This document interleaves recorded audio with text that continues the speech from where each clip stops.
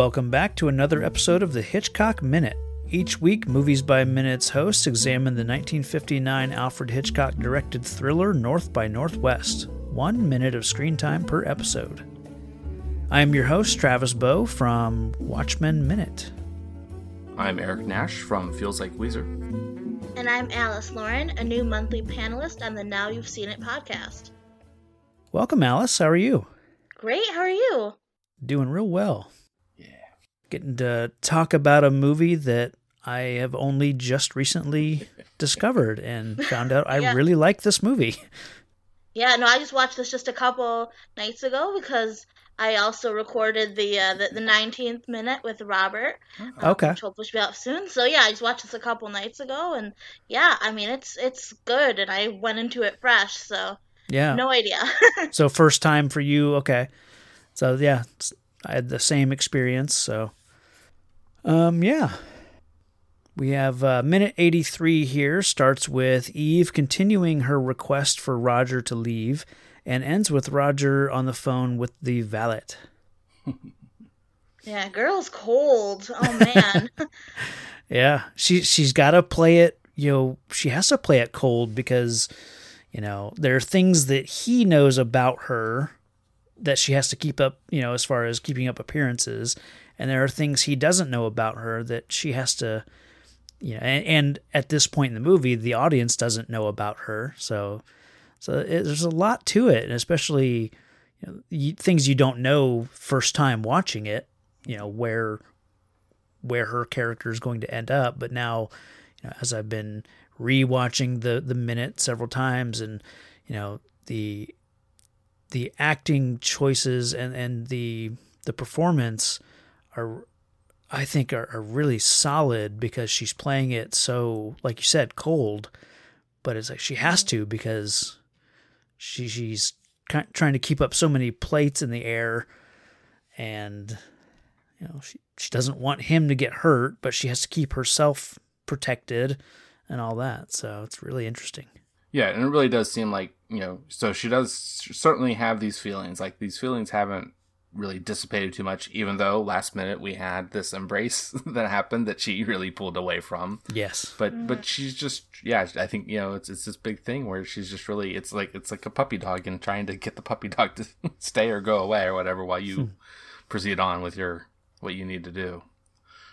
Yeah, and he looks genuinely wounded as well. I mean, you kind of, I was talking, I think, on a different, minute of this, of how, men kind of, in this era, probably after whatever war it was, that, they come back and they have all of after the Civil War, they have all of the emotions spill out, and, he really, this is kind of when he sort of loses his cool in a sense, where he is so taken aback, so wounded. This isn't just some pretty girl, some hookup. You kind of start to see a bit of the like, wait, what do you mean? I've never been rejected, Yeah.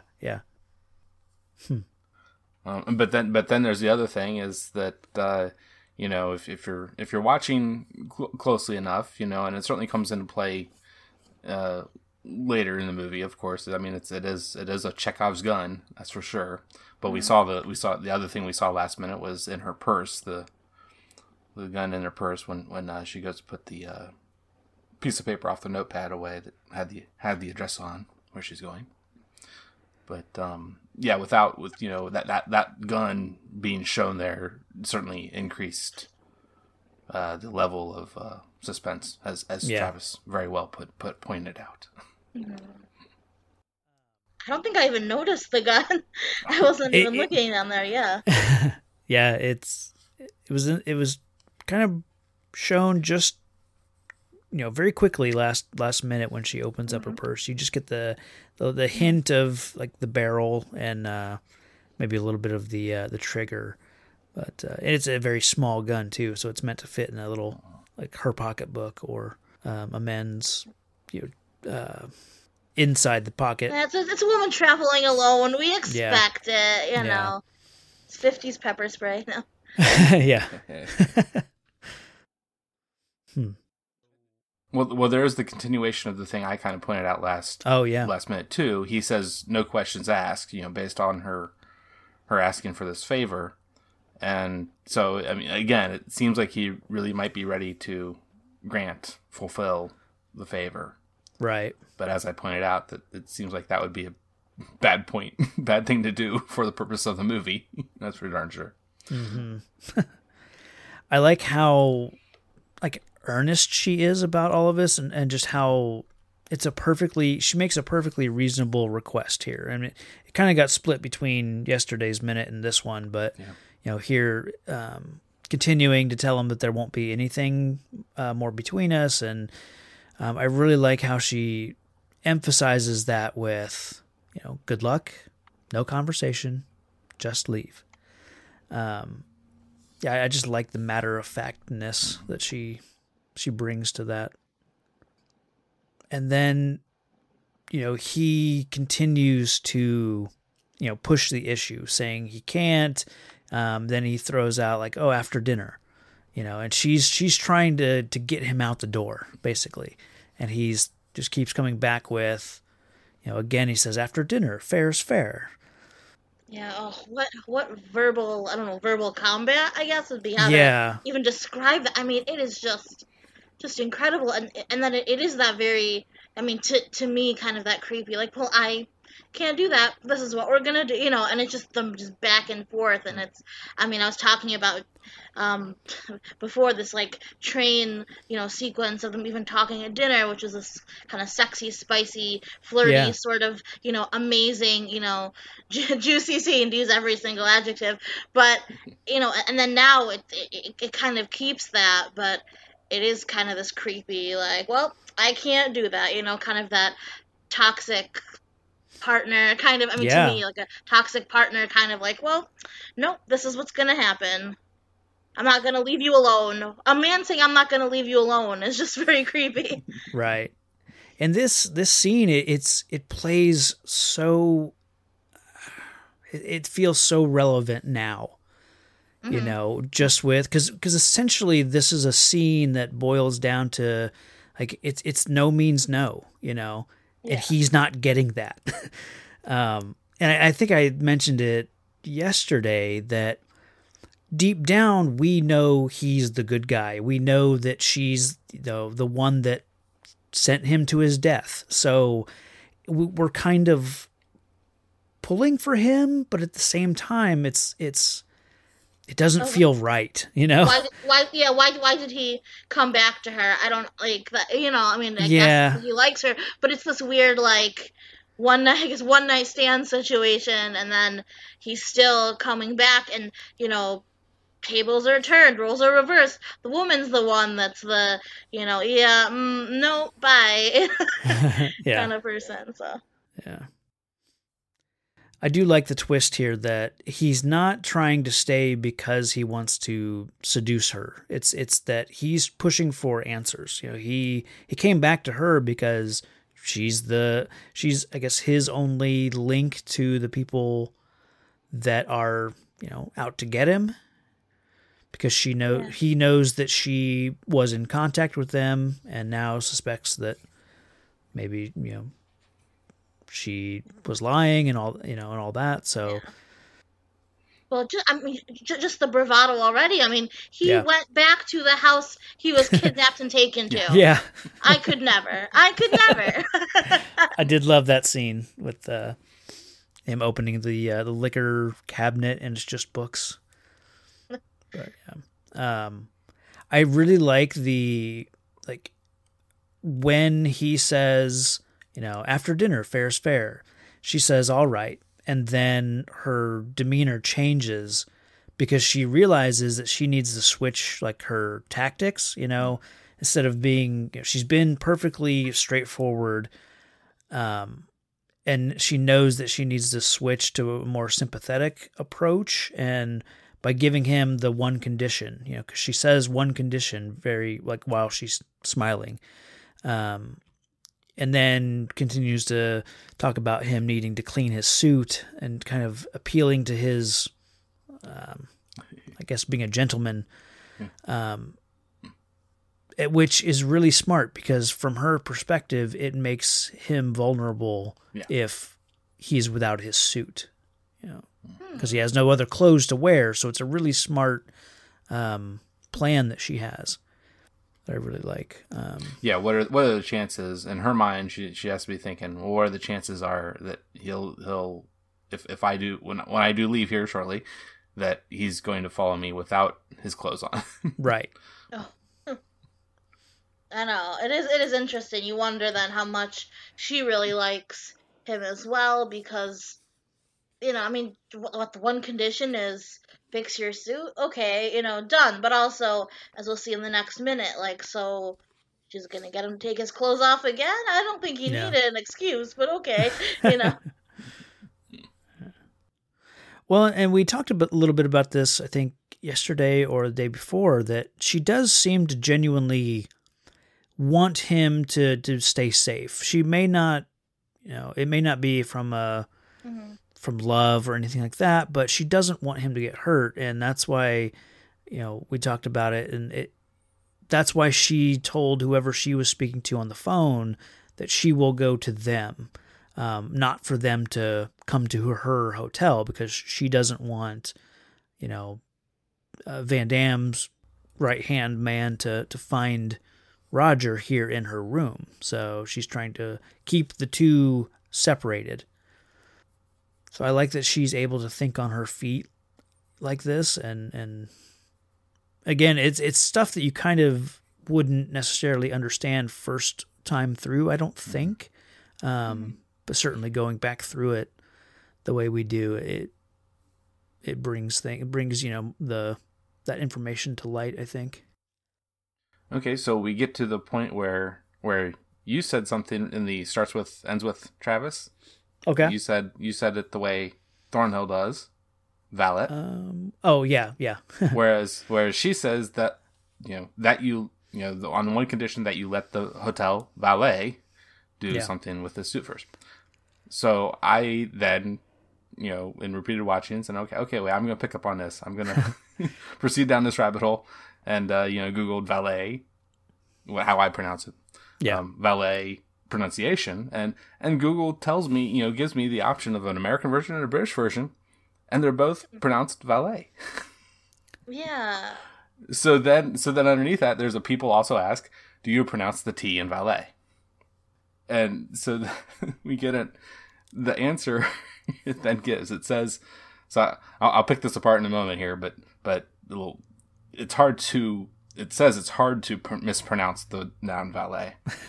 We've checked 9 standard dictionaries and found 3 acceptable pronunciations: valet, valet, and valet. Yeah.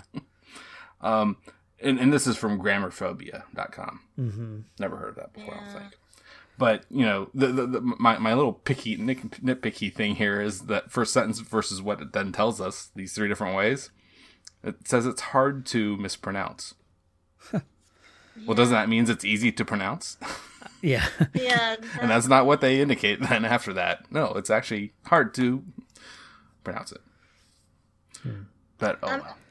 Yeah. I mean, it's not like it's, trying to, not that I think that people who pronounce words differently are lower class or anything like that, but I just mean in a, in movie wise, they weren't trying to show that he was somehow lower class or anything. I don't think so. He was a advertising exec, right?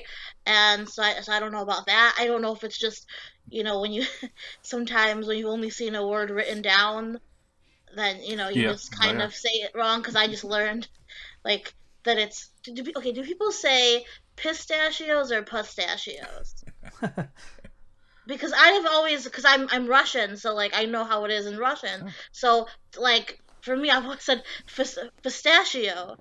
And everyone's like, pistachio? What are you talking about? So I just learned that, a few weeks ago. So I don't know if this is, the same thing, in a sense. Well, I think the difference here is that you have Cary Grant, who was born in England, raised in America, but he's known for his transatlantic accent, Yeah. and pronouncing it valet is a very like upper crust British thing. Oh. You know, going back to like I know watching like Downton Abbey and other upper crust, you know, the upstairs downstairs type shows, that the wealthy, you know, when it's referring to a person or your manservant, it is valet. If it's in reference of like valet parking, that is correct. Wow. So that's why I pronounced it valet. Like I normally would just say valet, but I wanted to, you know, feel like Cary Grant for a minute. Yeah, Jimmy Buffet, right? No. Yeah. Buffet. Buffet. Yeah. Yeah, and if you hadn't, I was definitely going to be bringing up what I've also. It's also called the Mid-Atlantic accent too. Oh, okay. Yeah, and that whole thing is a quagmire of sorts, you know, to get into that. I know. I just googled that because I didn't know what that was. Huh. Yeah, it's like Katharine Hepburn. I just saw. Yeah. It's another. Because she's big user. British? Like, is it just so people who are from the UK that they kind of blend things together? I guess that's so fascinating. It's more that it was just a thing for actors to do to sound a bit different, but a bit similar, I think, to both sides of the Atlantic. Yeah, they can then kind of play British or American, upper crust American, or you know, more stuffy British, I guess. I don't know. Let's see what he says. Oh, to the you know, she says that you belong in the stockyards looking like that, and so he says okay, kind of giving in, and he seems kind of caught off guard by this because it's her turning the tables on him, and you know, so he agrees, but it seems like it's kind of a reluctant agreeance, and you know, in a way, it's you know, she's kind of gotten the upper hand of this situation. You know, he's been very, what did we say? Very slightly passive aggressive with his tone with her. You know, ever since joining her in this room, and now it's you know, she is kind of taken control a little bit and given him this one condition that he kind of doesn't have much of a choice if he wants to, you know, stay. So, and then that's when she says back to him, "There's the phone," which is this nice little callback to a couple minutes ago for us. Yeah, that when the phone rang, and he bluffed in going to answer it until she which was his way of saying, you know, hey, you ought to pick up the phone. Yeah. I like that when he goes to the phone, he picks up the notepad, kind of gives it a quick look, and just for us, kind of planting the seeds of what he's going to do with that notepad later when he, you know, I guess assumes he'll be alone at a certain point, you know, or at least if he can. But yeah, he's definitely making a mental note of the notepad. And I don't really have any other notes. Mm-hmm.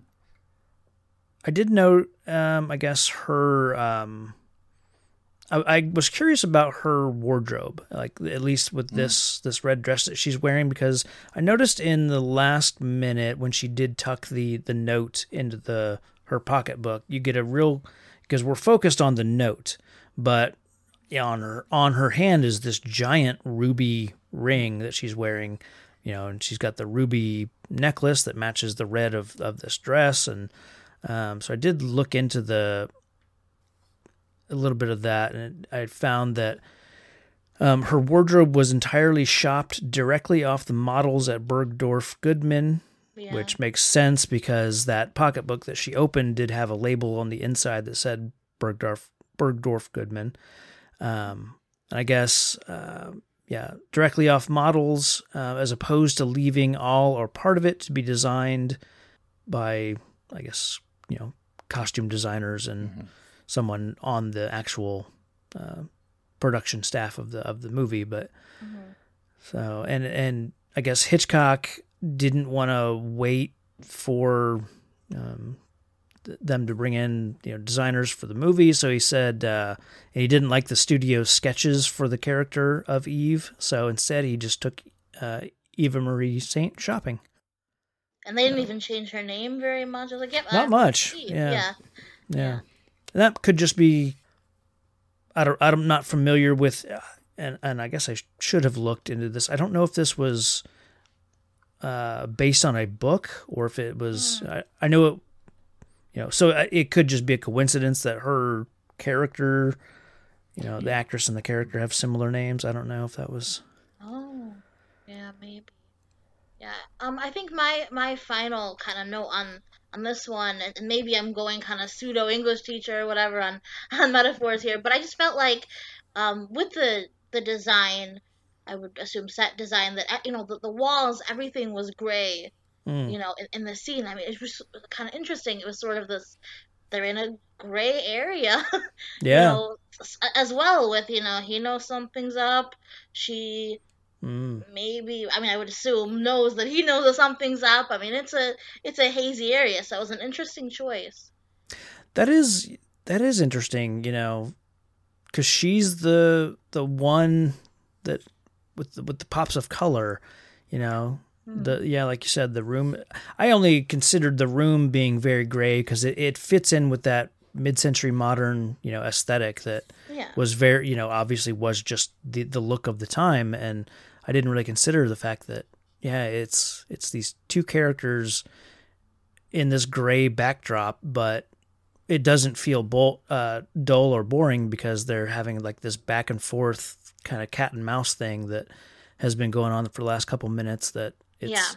It keeps your attention so well that I don't think you get bored by it or, You let the actors kind of shine. I mean, not that I expected, yellow polka dot walls, but, but it felt like very, specific. Like, it was just every wall, everything, Yeah. Well, Eric, got anything else? No, yeah. I don't have any other notes. Okay. All right. So Alice, you'll come back with us tomorrow. Is that right? I guess so. All right. I'll give it a shot.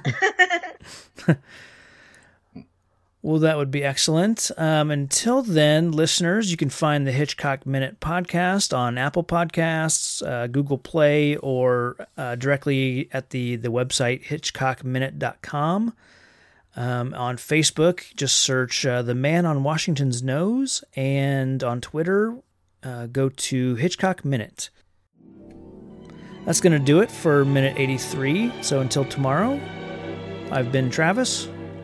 And I was Eric. And I'm Alice. We'll see you tomorrow on Hitchcock Minute.